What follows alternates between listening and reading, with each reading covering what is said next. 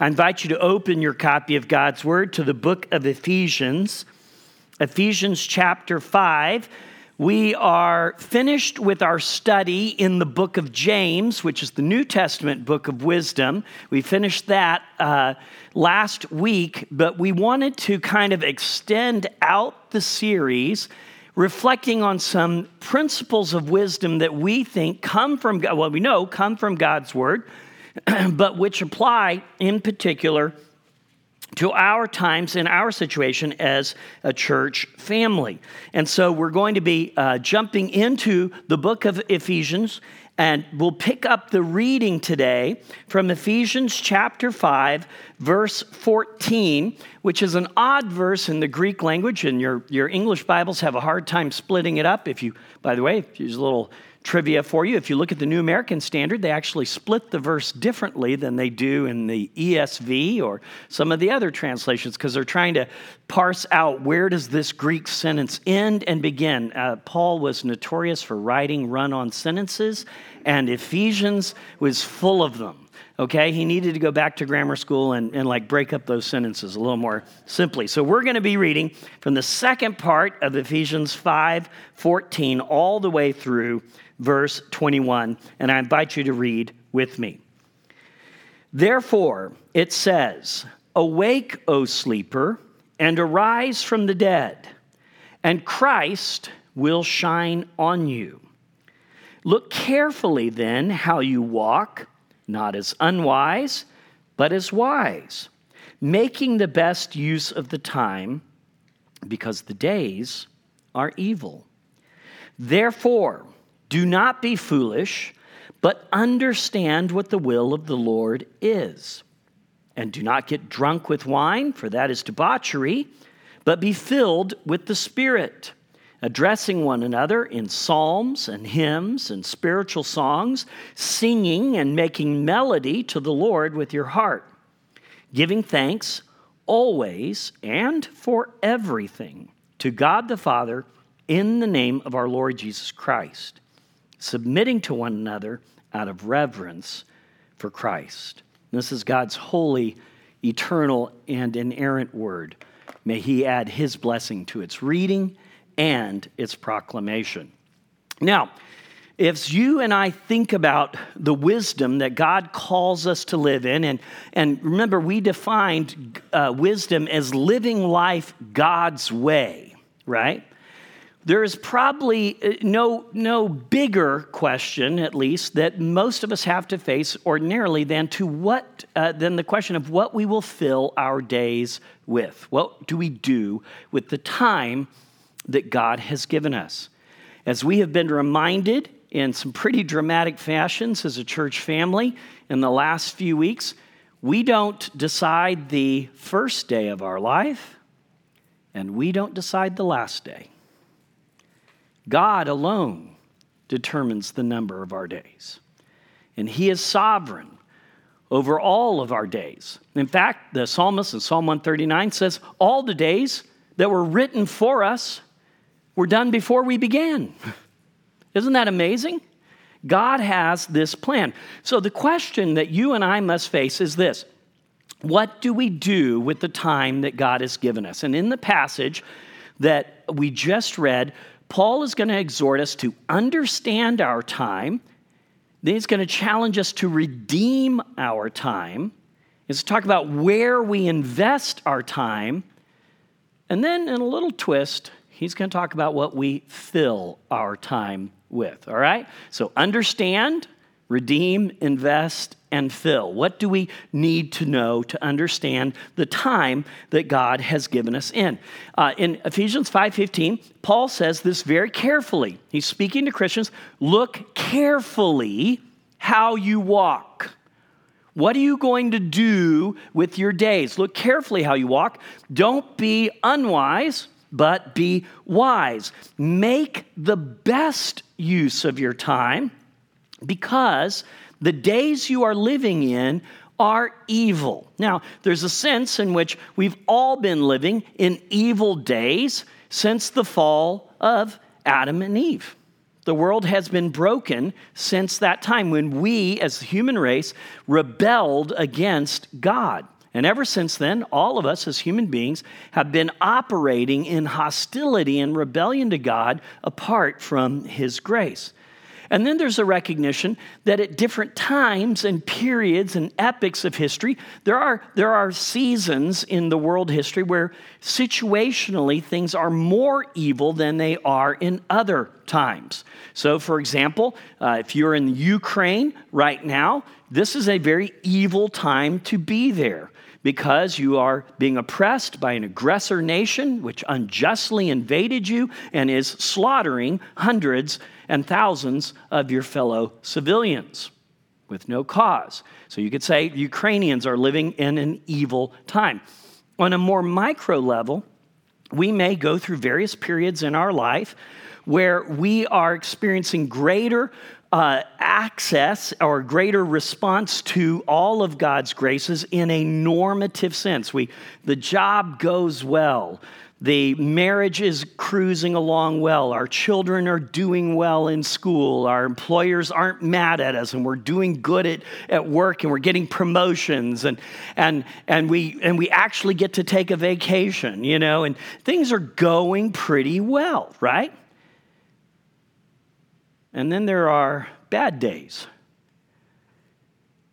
where we get phone calls and text messages that none of us want.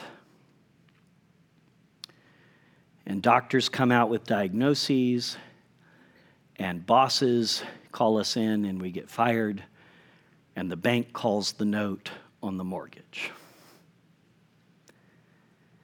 Those would be evil days, right?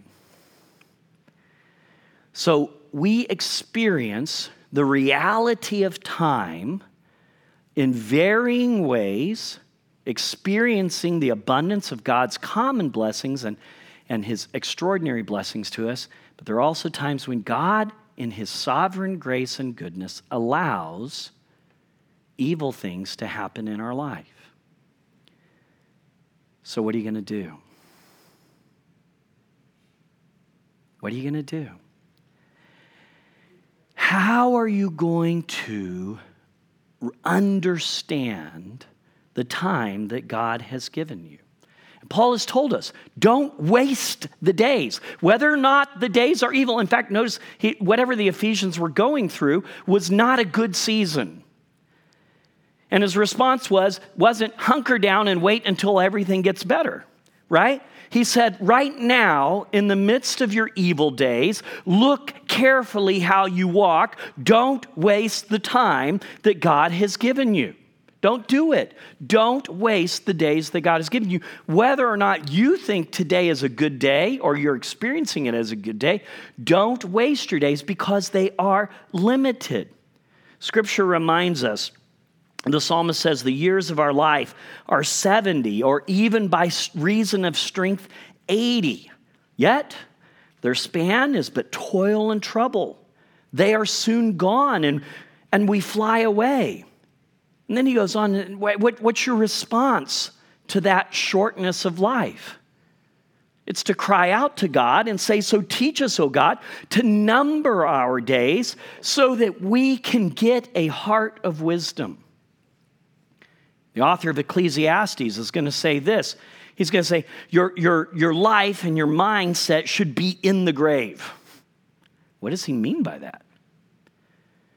He means if you and I wake up every day and realize that it might be our last, that might adjust how we talk to people.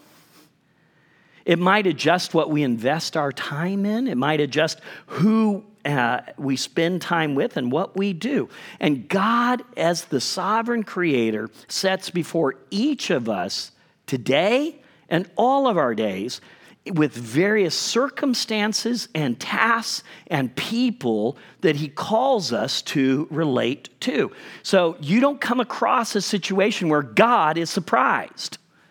And God just shows up and says, I didn't know that was going to happen to Ken today. I reconfigured my plans.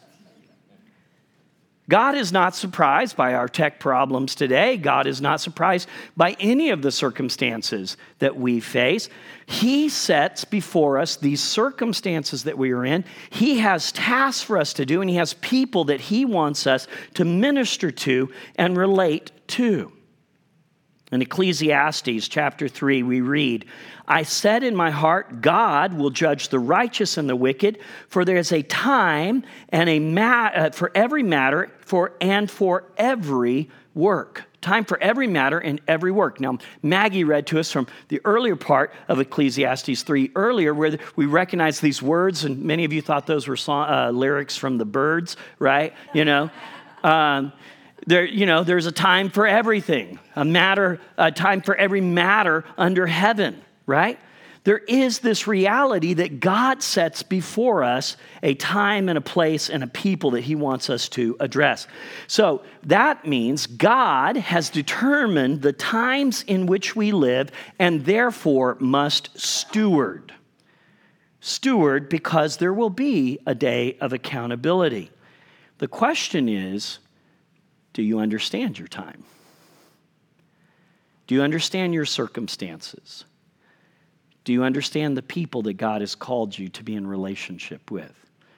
When David was assembling his governance over the kingdom of Israel, once it was under his authority, each of the tribes brought forth specialists that had special skills. The men of Benjamin, for example, came forward, and they were people who were experts in slingshot. They could like take down Goliaths all day long. But when Issachar brought their men forward to present, they brought wise men. Men who understood the times. Men who understood the situations that God was putting them in. And God's calling us to be that kind of wise people, because there is a wise way to live the lives that God has ordained for you. Now, let me just say this. There's a counterpoint to this. If there is a wise way, there is also an unwise, or let's just be blunt, what does the Bible call it? Foolish. There is a foolish way to spend your life today, tomorrow, this week, this month. And so Scripture would call us to recognize that there is a time and a way for us to live and act. So Ecclesiastes goes on to say, whoever keeps a command of God will know no evil thing, and the wise heart will know the proper time and the just way. Think about what Maggie read at the beginning of the service. There's a time to plant and a time to pluck up, a time to build and a time to destroy. There's a time for every matter under heaven. There's a time to grieve and there's a time to dance, right? So recognizing that, we as believers are called to this recognition. I must understand my life, my relationships, my circumstances, and recognize there is a wise way that God wants me to live this day. So that means that we go to God recognizing that he guides our hearts into daily wisdom. And he does so particularly through two things that you may not have thought of: promise and longing. Look at Ecclesiastes chapter 3, verse 11. Theo and I were talking about this verse a couple of weeks ago. And it's an interesting verse because it makes us this amazing promise that God makes everything beautiful in its time. Yesterday, during the service, we talked about the promise of Jesus speaking out over all creation that he is renewing and bringing to its fulfillment. And that is that he is making everything new. Right? This is an Old Testament version of that same promise, that God is in the business of taking all of the brokenness of this earth, this recognition that God takes the broken pieces of our lives and he makes them beautiful in his time. Now, there's an amazing promise. No matter how bad my day is, no matter what I'm going through, we can trust that God will make that beautiful in its time. And then he creates a longing in the human heart. He has put eternity into man's heart, yet so that he cannot find out what God has done from the beginning to the end. What is Solomon saying here? Koheleth, the preacher, what is he saying? He's saying this: you and I were not created for this world. We were created for an eternal relationship with an eternal God, and you are in a temporary body, in temporary situations, until God renews all things and makes them into a new heaven and a new earth. Therefore, although there is the promise that God will make everything beautiful in its time, there is a recognition that will never come true in my life completely now. Period. You will never live your best life until you're with Jesus. Until you're with Jesus. You will never live your best life now. It's not true. There's this longing for this place of eternity because you get the new car and quickly you notice it's not quite as gas efficient as you thought it would be. It's not quite as nice to drive as you thought it would be. You get the new house and you find out that it's not quite as perfect. You get the new job, you find out it's not quite as perfect as you thought. You get the new spouse and they're definitely not quite as perfect. You get the kids, they're not so perfect. Right? You're not living your best life now, folks. So recognizing that reality as believers, we live in a tension point where we trust that God is in the business of making everything beautiful, and yet recognizing we also live in this not yetness where we are helping advance and bringing about the kingdom of God in this world, but recognizing only God will do that ultimately in his days. That means there will not be a perfect answer to your day. There will never be a perfect day. But you can rest in that day, know that God is making it into something beautiful. So if you understand your time, then you will redeem your time. You will buy back your time. You will ransom your time. That's what the word redeem means. And Ephesians 5:16, the ESV says, making the best use of the time.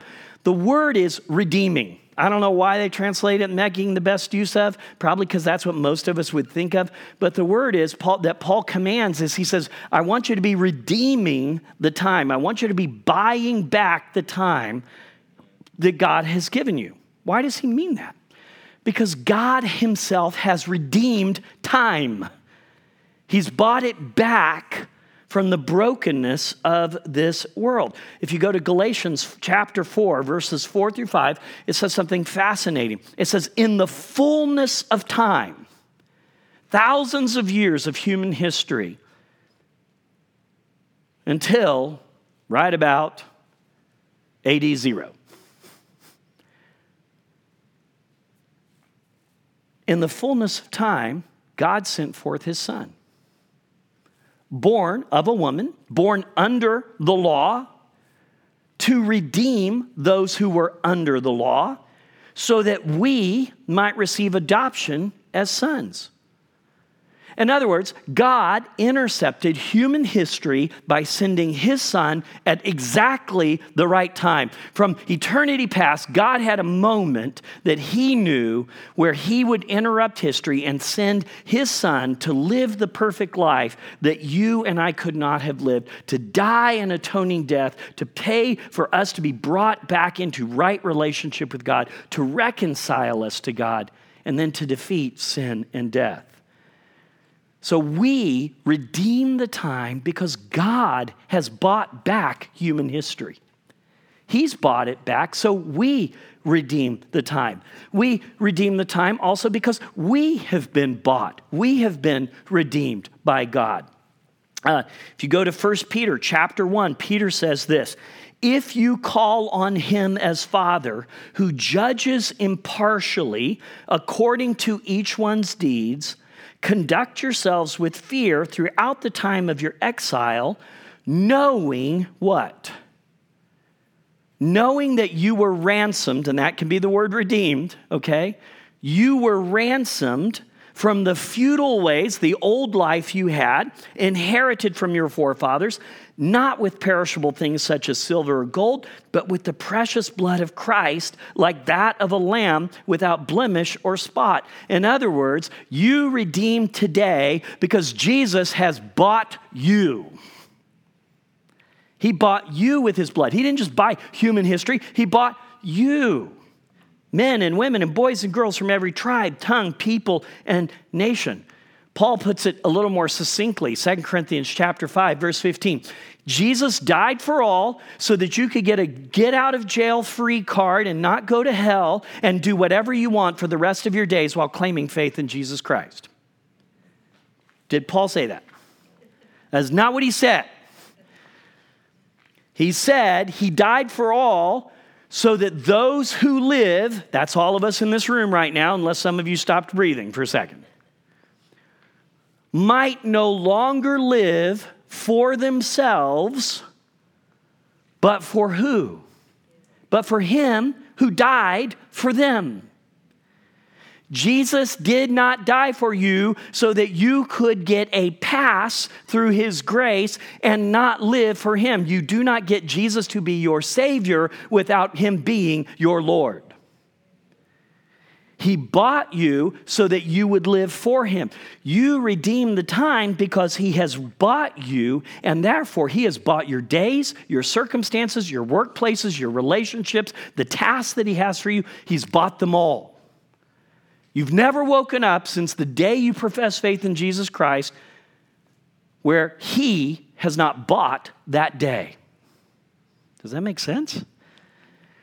You redeem the time because you're a renewed creation. This is not something external. This is not some burden that God has placed on you. When you came into a relationship with Jesus Christ by his grace, he woke you up from spiritual slumber and made you into a new creation. That's why I think Ephesians 5:14 is tied to the next part of the passage and not the preceding part. It fits the language. It says, therefore, it says, awake, O sleeper, and arise from the dead, and Christ will shine on you. That's speaking to you and me. Wake up, everybody. Jesus has shone his light on you, and you are now a child of the King. If anyone is in Christ, he is a new creation. You've been gifted with a new life. That means you wake up every day, and it's a new beginning. Every day is a mulligan. No matter how bad yesterday was, you're a new creation. The old has passed away. Behold, the new has come. Peter would put it this way. He says, there was an old you, and now there's a new you. And they should be radically different. Peter says that we're to no longer live for the rest of our time in the flesh for human passions, but for what? For the will of God. You and I wake up tomorrow morning for the will of God, not for your own human passions. He says you had enough time in the past for doing all the things that the pagans do. They spend their time in sensuality and passions and drunkenness and orgies and drinking parties and lawless idolatry. He says, you had enough time for that, okay? That time is past. Now you got time for a future.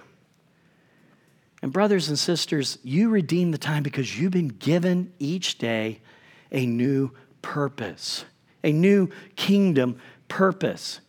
You know, we love to quote Ephesians chapter 2, verse 8, by grace you've been saved through faith, and that not of yourselves, it is the gift of God, so that no one has any right to boast, right? It's not of human works, it's all of God's grace.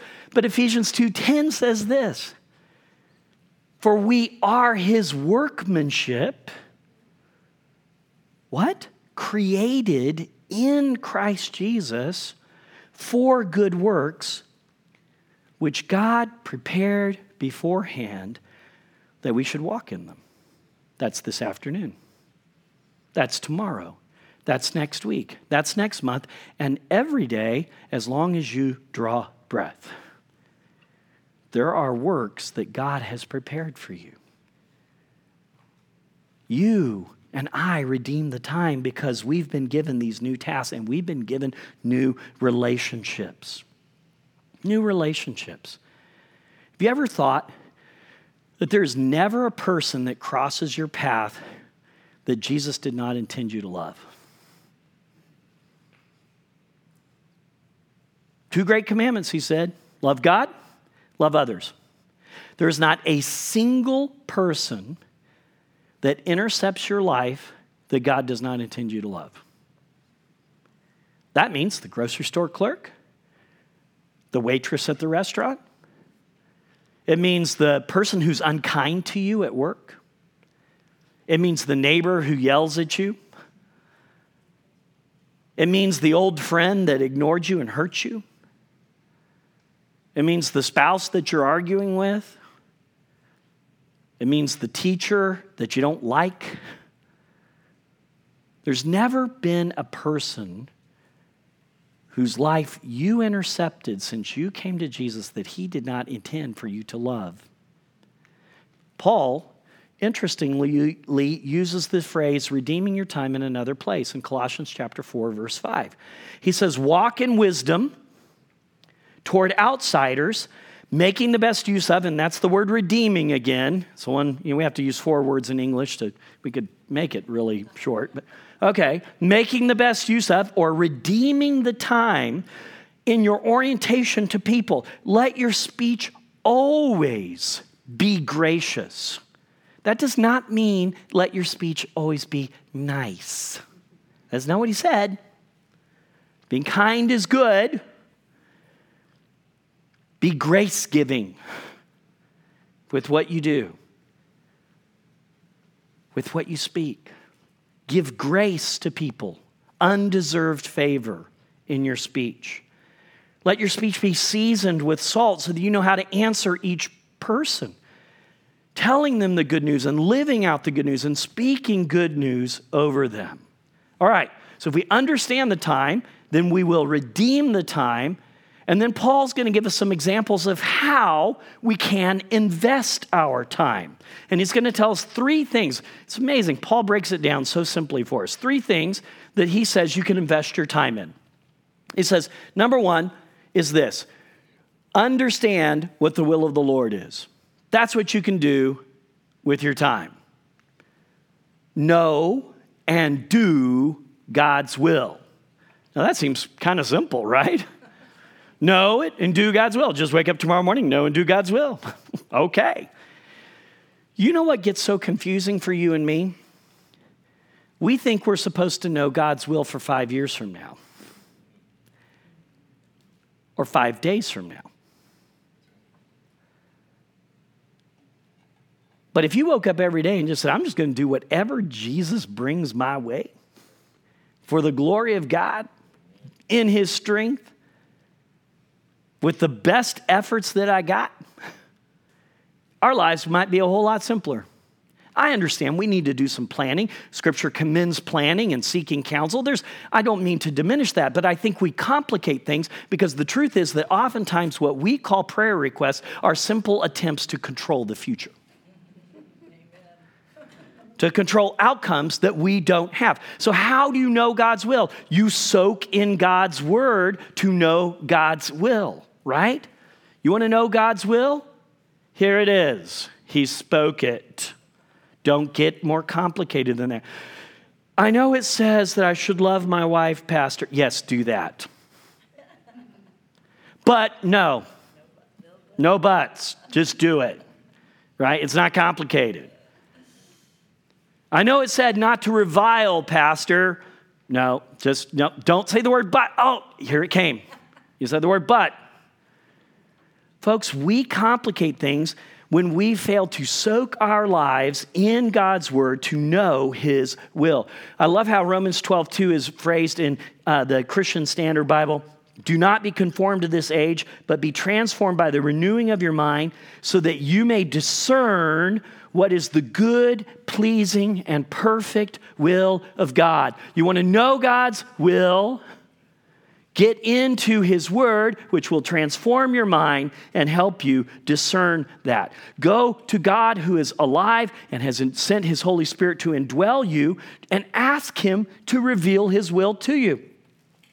Have you asked God what his will for you is today? Yes, I know. We want to know tomorrow and the next week and so on. But ask God to reveal his will to you. Colossians 1, 9 through 10 tells us something really, really impressive here, if I can get it up. There we go. And so from the day we've heard, we have not ceased to pray for you, asking that you may be filled with the knowledge of his will in all spiritual wisdom and understanding, so as to walk in a manner worthy of the Lord, fully pleasing to him, bearing fruit in every good work and increasing in the knowledge of God.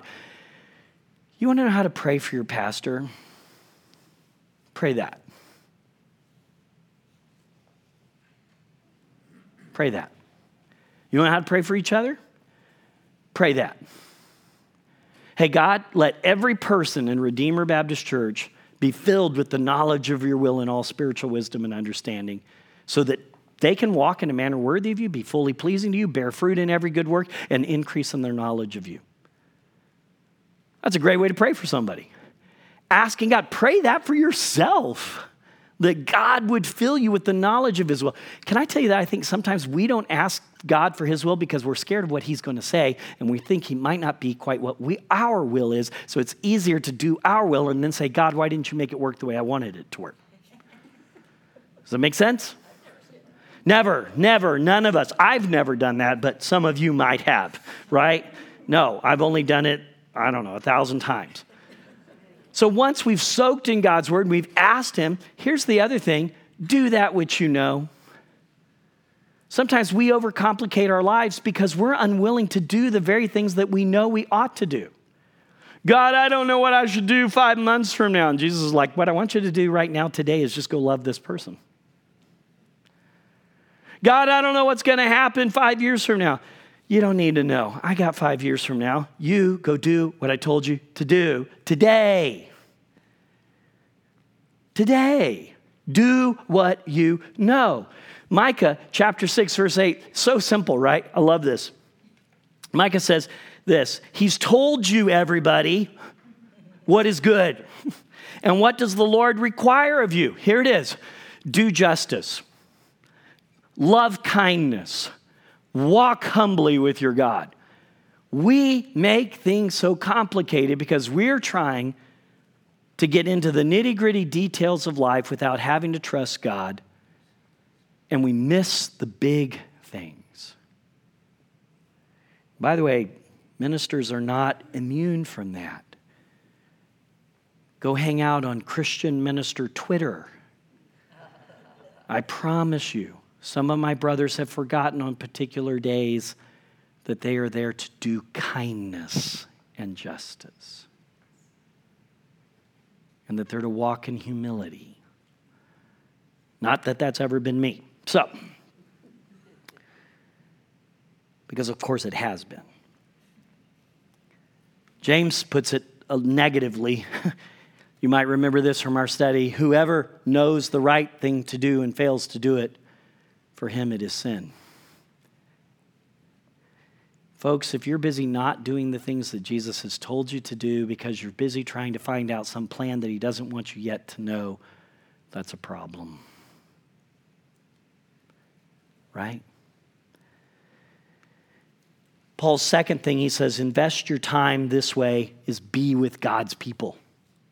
Be with God's people. You are not intended to live your Christian life in a solitary fashion. In this particular passage, the way he puts it this way is he says, okay, you understand the will of the Lord, get busy with your time. And then he says, what? What's the very first thing he says? Address one another in psalms and hymns and spiritual songs, singing and making melody to the Lord with your heart. Yes, that does mean overtly that we are called to worship together, but it means so much more because notice it's not singing to God. It's addressing one another.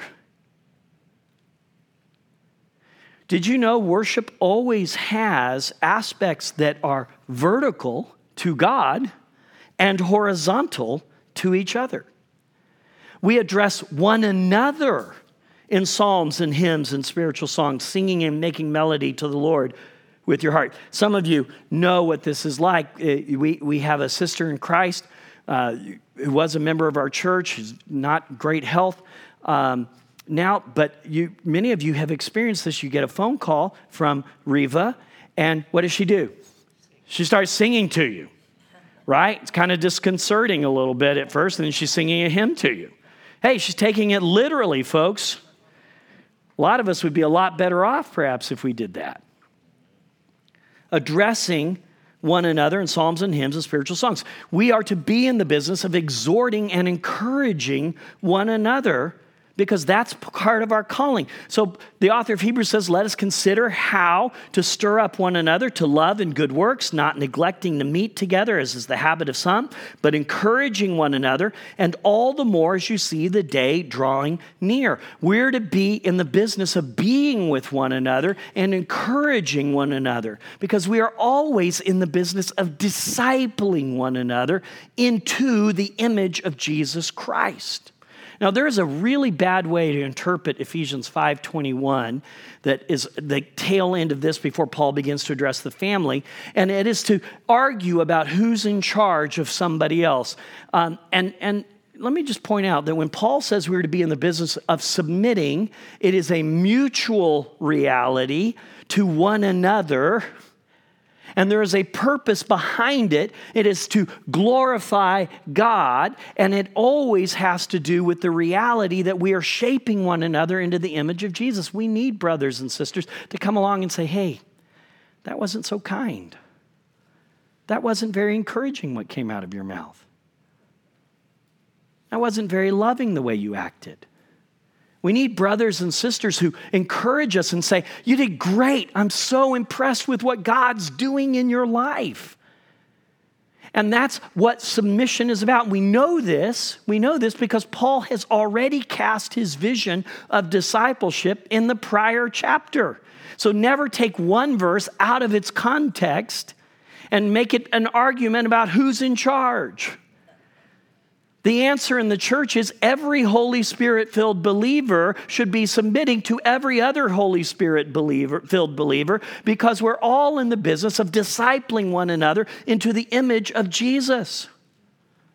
And we know this because Paul said in Ephesians 4:15 and 16, speaking the truth in love, all of us are to be in the business of what? Growing up in every way into Him who is the head, into Christ. In other words, day by day, we're shaping each other to look more like Jesus. Are you growing up to look more like Jesus? That's the goal of the church, from whom the whole body, joined and held together by every joint with which it is equipped, when each part is working properly, makes the body grow so that it builds itself up in love. The community of love that's built around Jesus Christ is not arguing about who is in charge. It is in the business of shaping one another into the image of Jesus. And it recognizes that all of us have a role in that. Right? Okay, so we're know and do God's will, be with each other. Third thing that Paul points out is worship, right? It was inherent in what we just talked about. Worship God at all times, in all places, and in all ways. He makes it more explicit when he says, giving thanks some days when everything goes my way, and I'm really happy.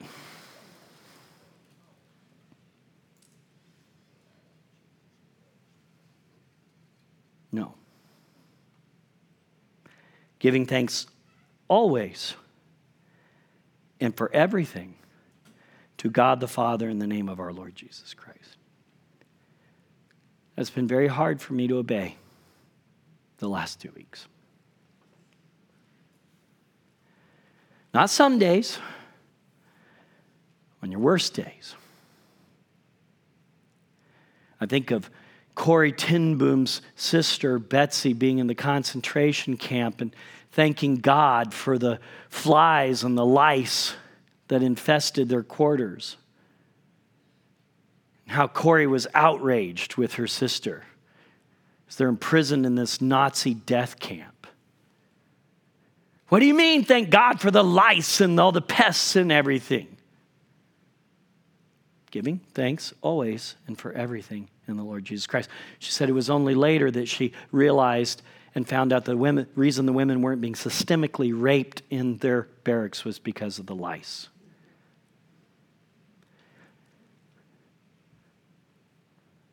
Giving thanks always and in everything to God the Father in the name of our Lord Jesus Christ. We worship God, brothers and sisters, every day, at all times, in all places, in all ways, because that's what we were created and recreated for. So, we understand the time, we redeem the time, we invest the time, and now let's talk about filling the time. Now, what do I mean by filling your time? If I said to you, fill your time, you guys would pull out your calendars and go, you don't understand, I'm already quite busy. I got a lot of things to do. I got chores to do around the house. I got doctor's appointments. I got people I got to meet with. I got appointments. I got so many tasks. I just can't fill my time already. And now you're telling me to fill my time more. No, not that way. But Paul's way. Ephesians 5:18 says this. Do not get drunk with wine, for that is debauchery, but be filled with the Spirit. Southern Baptists, by the way, we love the first part of this verse, and we don't like the second part. We're scared to death that we might turn all charismatic while avoiding wine. Which, by the way, just says don't get drunk with wine. Doesn't say don't enjoy a really good glass of Dow, okay? Doesn't say that. We miss the emphasis in the passage because the emphasis is not on the don't, but on the do. And the do is be filled with something. Paul's saying, as believers, don't fill your life up with things that don't matter and let them control you. But do fill up your life with what? The Holy Spirit of God. So here's what I'm going to say to you. When it comes to your calendar and your days and everything else, fill your time with the Holy Spirit. Because all of us who have entrusted ourselves to the grace of Jesus are indwelt by the Spirit, by God's grace. And Paul has already made that clear. Ephesians 1:13, he says this, you also, when you heard the word of truth, you heard the gospel of your salvation, the good news of your salvation, and you believed it, what happened to you? You were sealed with the Holy Spirit of God. Now, I know there's a big theological debate. Does that mean everybody's indwelt at the same time and everything else? And the short answer is yes. Yes, it does. Okay, I can debate you all day long theologically on that, but we're not going to argue that point. It means that all of us as believers are called to recognize that when we heard the gospel and we believed the gospel, that same gospel news that made us into new creations meant that the Holy Spirit was outpoured into us. We are sealed with the Holy Spirit of God.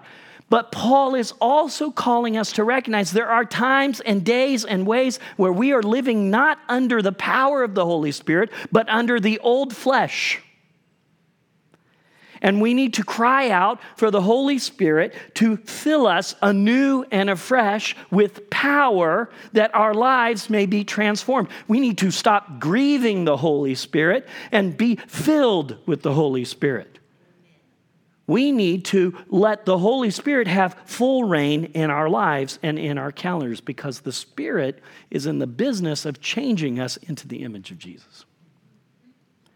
That's why the fruit of the Spirit is not being angry all the time.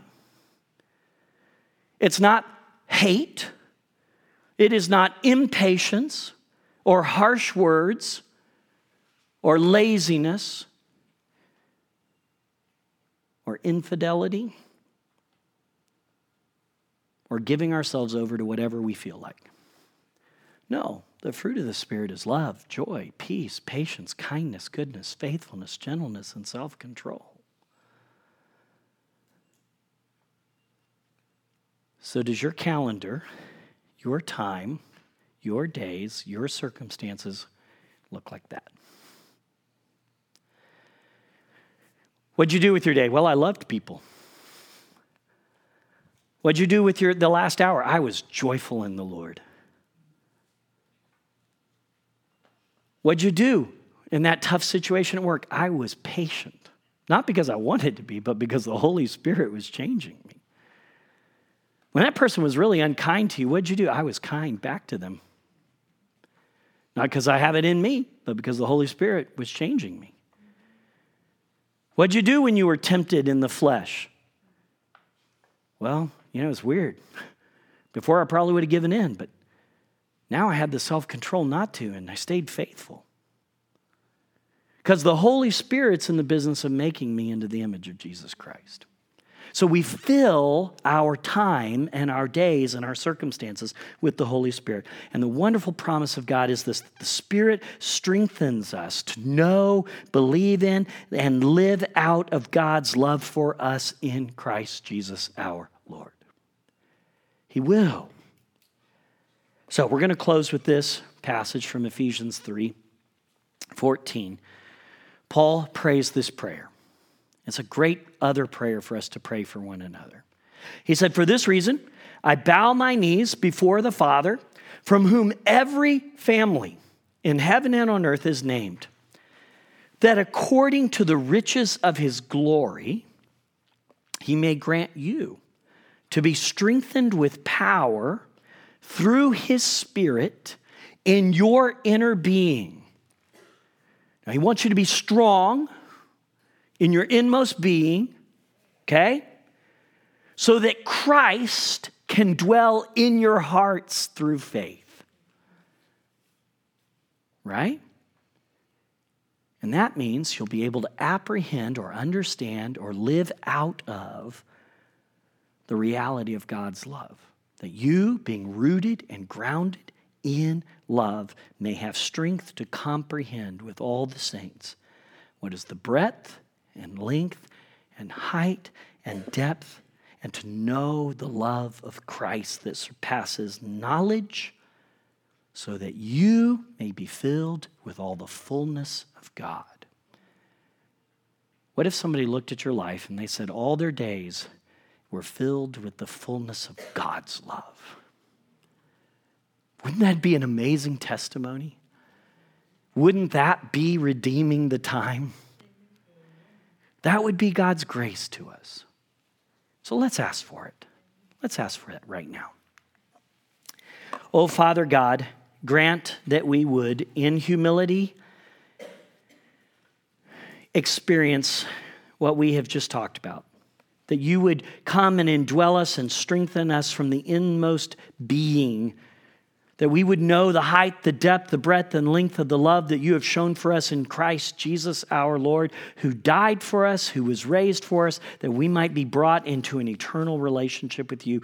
We want our lives to be overflowing cups that pour forth your grace and love into this world. Grant that we would invest our time and our days with all that you set before us, that you may be worshiped and glorified, that our words, our fellowship, our very presence would point beyond ourselves to your Son, Jesus, in whose name we pray and ask for all these blessings. Amen.